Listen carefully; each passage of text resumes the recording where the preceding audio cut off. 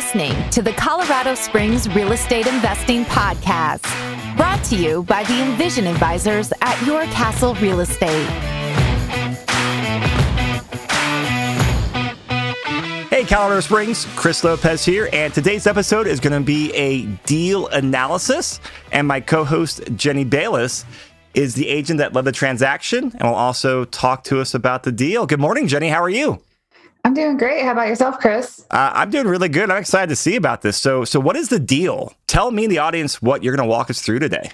Yeah, so we have a 5-bed, 2-bath, single-family detached home. It's in awesome condition, super nice big yard, good views. So happy to kind of dig into this a little bit with our guest Alex today. Yeah, Alex, good morning. How are you doing? I'm doing great. How are you two doing? Doing wonderful. And just so listeners know, Alex is is our client and also the investor in this property, and he was able to hop on the call and talk to us some details. So our new format for these deal analyses, we're actually going to plug or update the spreadsheet live while we discuss the deal, discuss the numbers, because the spreadsheet numbers are a great way to tell the story of the deal. But let's back up one step before then, Alex, because, investing in real estate is on your radar. Can you give us your backstory and what led us up to this investment? Sure thing. So yeah, I'm a 28-year-old. I'm an investor out here. I'm originally from San Francisco, and a couple of years ago, I started coming out to Denver for work and just really liked the area. So decided to make the move permanent. And one of the first things my mom kind of recommended to me was, hey, you should look at real estate out there. So I got out here and immediately started looking at properties and ended up settling on my primary residence I'm in now, which is a condo in Capitol Hill. And this kind of sparked my interest in real estate. So shortly after purchasing that property, I really started looking to educate myself on the real estate investing game. And from there, one of the first resources I got hooked on was your Denver podcast, Chris. So it's pretty great that I'm able to be here as a guest about a year later. So my first real estate investment ended up being a 3-bedroom, 2-bath cash flowing condo in East Denver in October of last year. And that property's done really well for me. And I made a goal that this year in 2021, I wanted to look for another similar property in Denver, but I also was really intrigued by the options in Springs. So I made it a goal to get that as well. And that ended up being what led me to this deal here.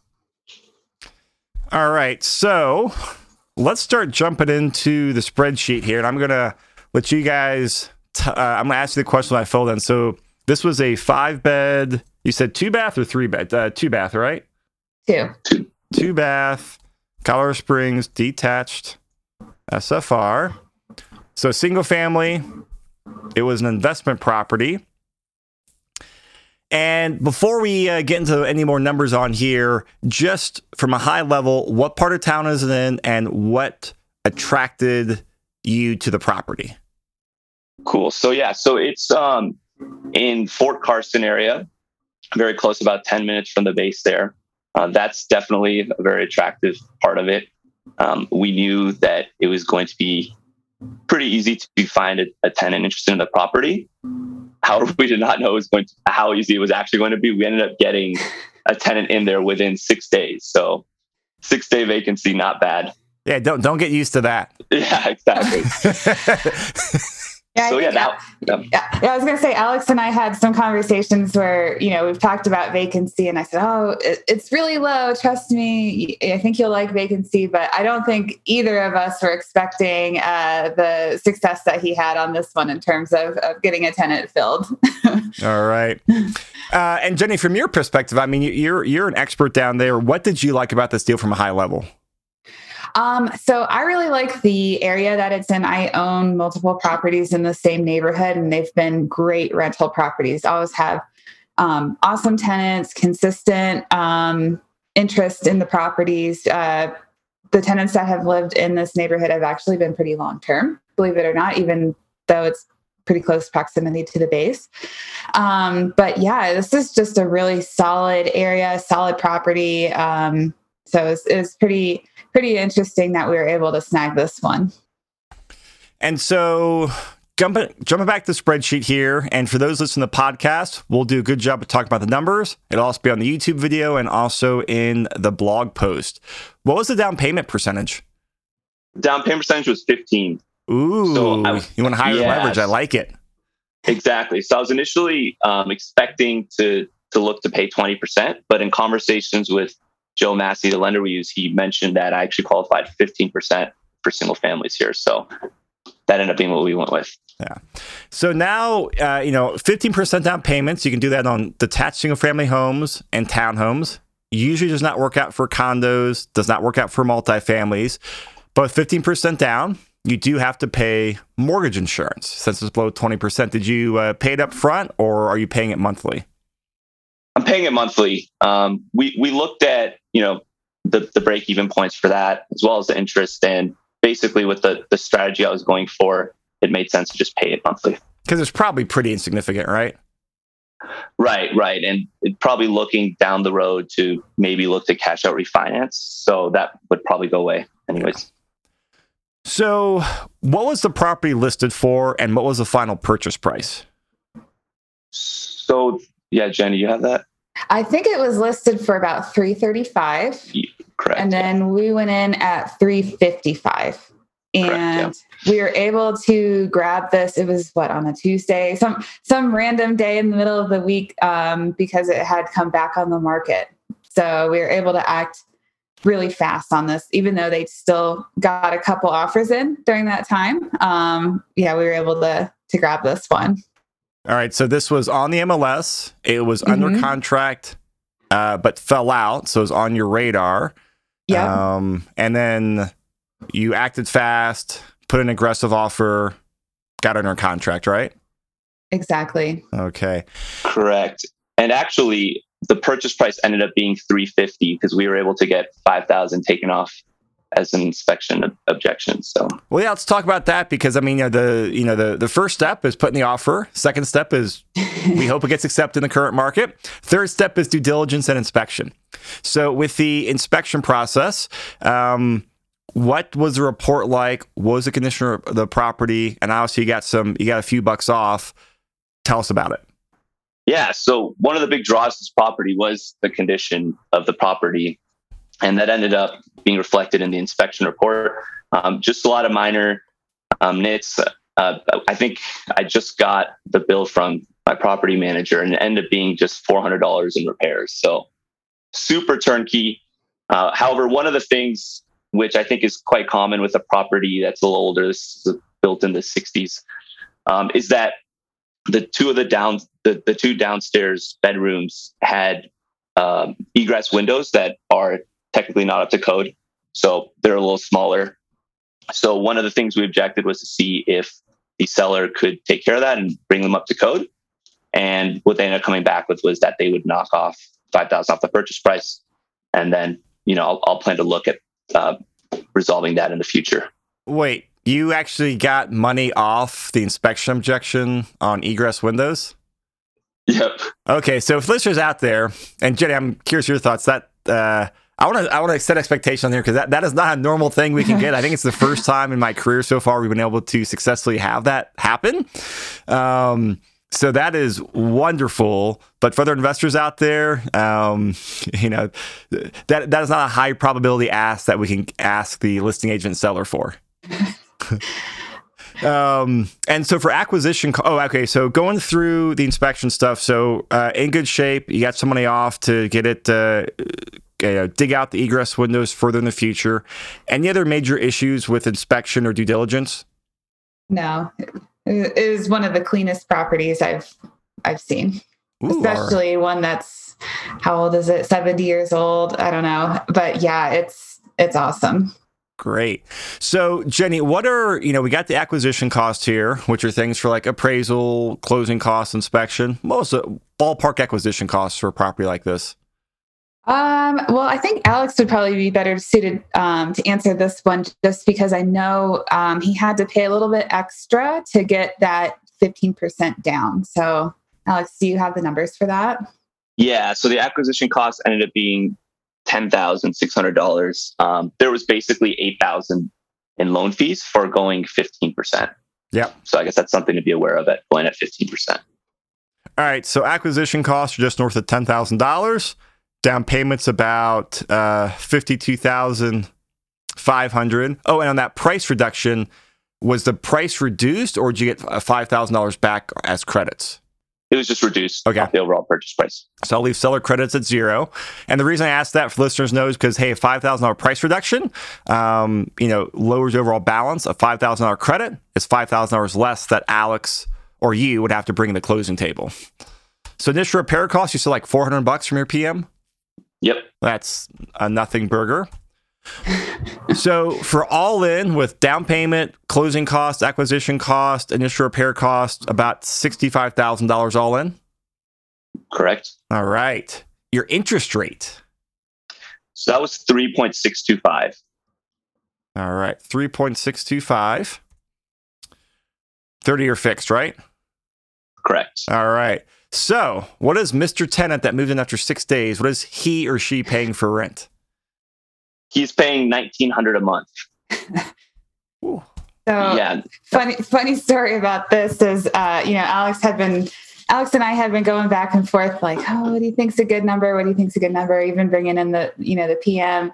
And I said, Alex, I think you're being a little aggressive with this rent number. And he said, well, let's just try it for a week. And then I get a text less than a week later. Hey, guess what? I got my number that I looked for. So that was awesome news for that.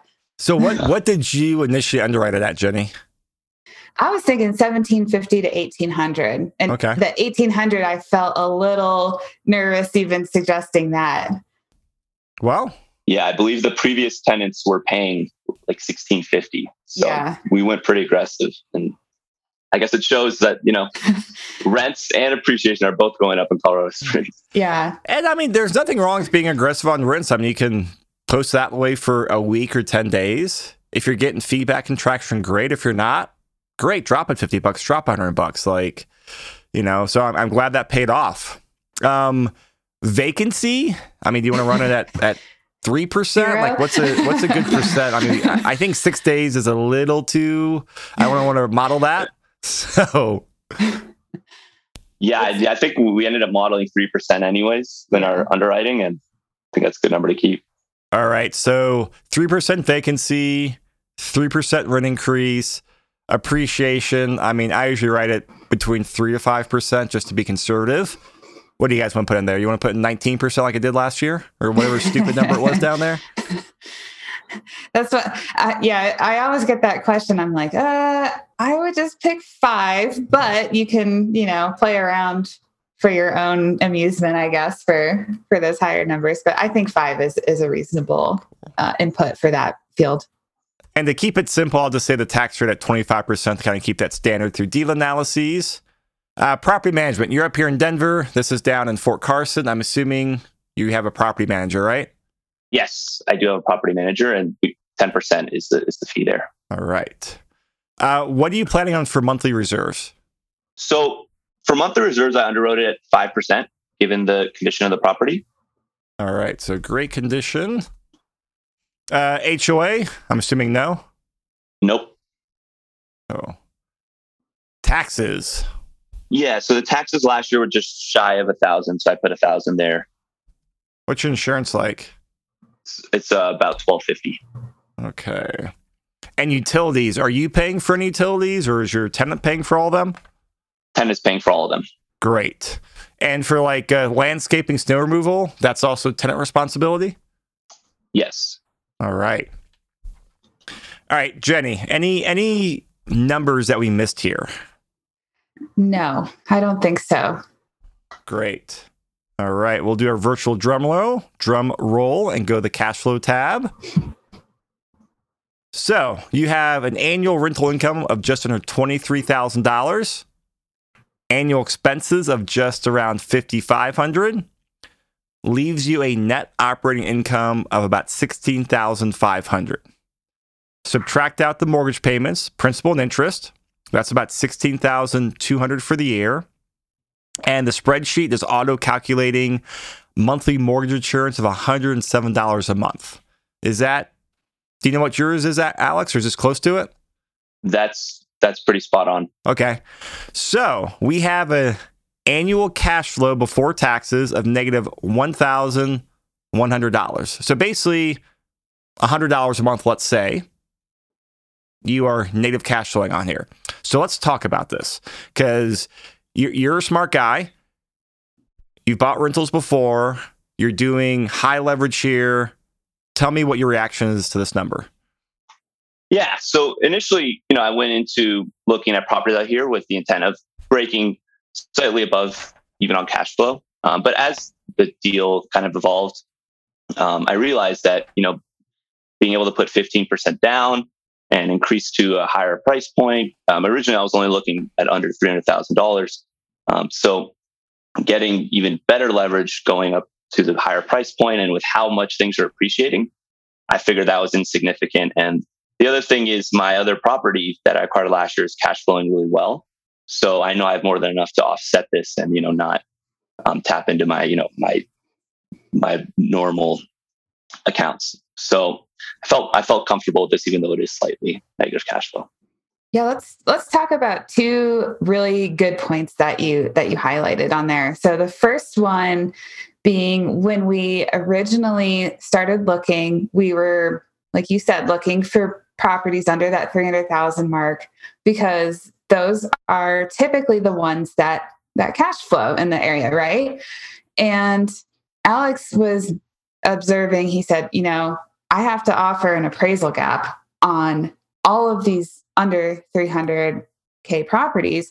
The whole point of what I'm trying to do is max leverage.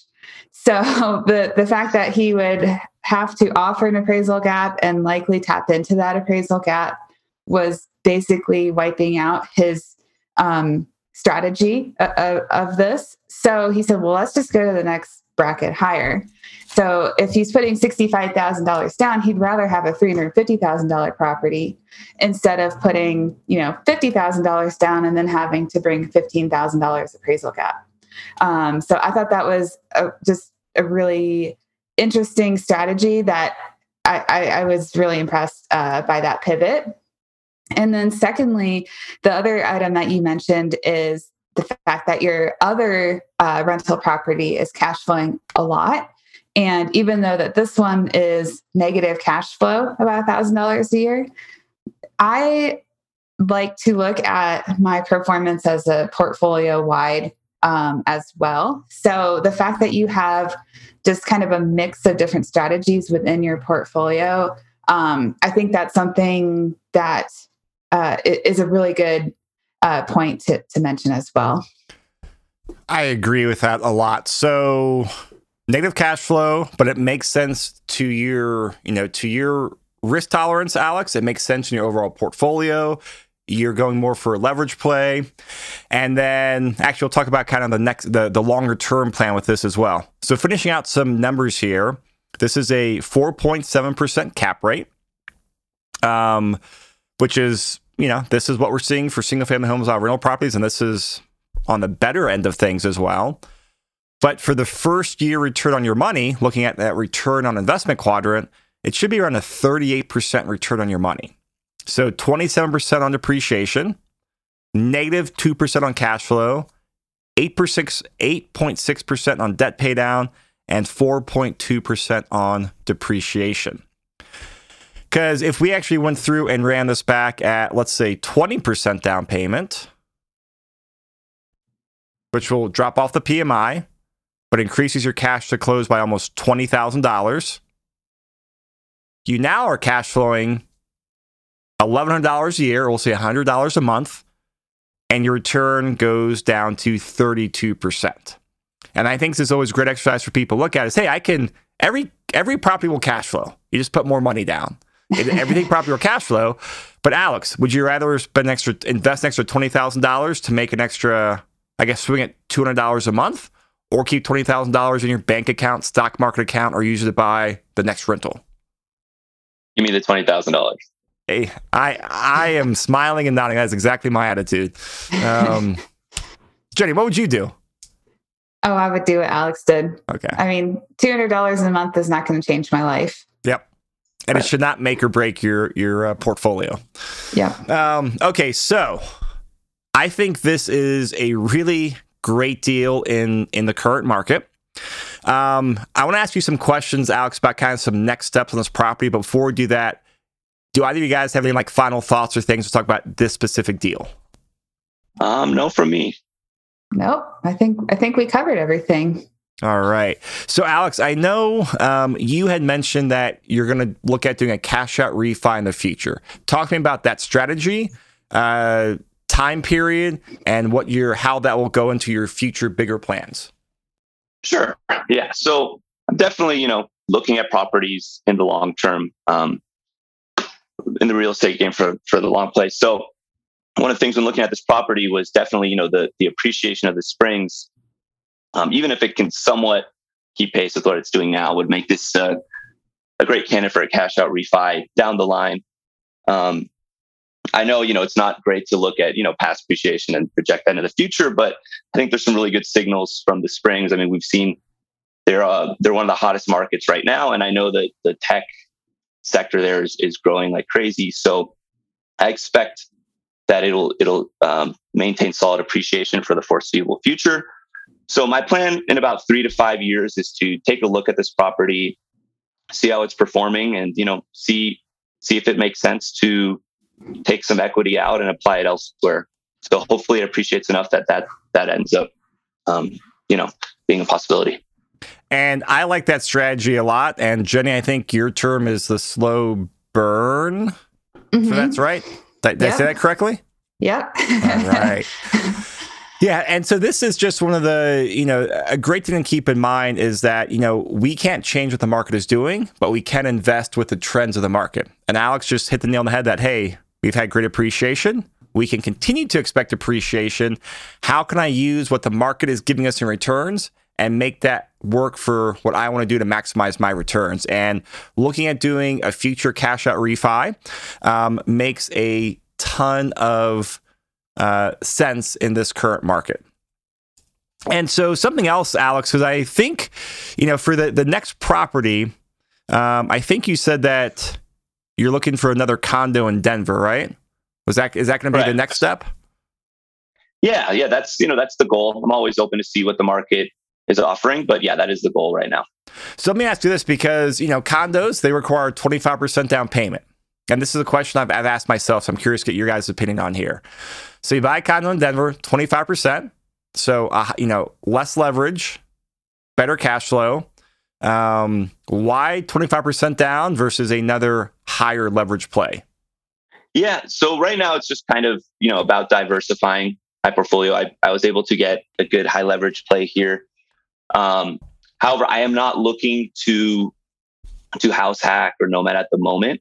So yeah, I'm kind of, I guess, between, do I do another similar property to this one or go back to cash flowing? So I guess my thought was kind of, I just did a leverage one, so let's cash flow next. Keep building up the monthly income that I could put towards more properties, and then maybe the one after that, I'll look into another leverage play. All right. Jenny, what are your thoughts on that? On like the higher leverage, 15% down, 25% down payments. What's your thoughts? I'm meaning to ask you about that too. Oh gosh, I changed my mind on that on a daily basis. I think right now, as of today, I'm probably more into leverage because interest rates are still so low.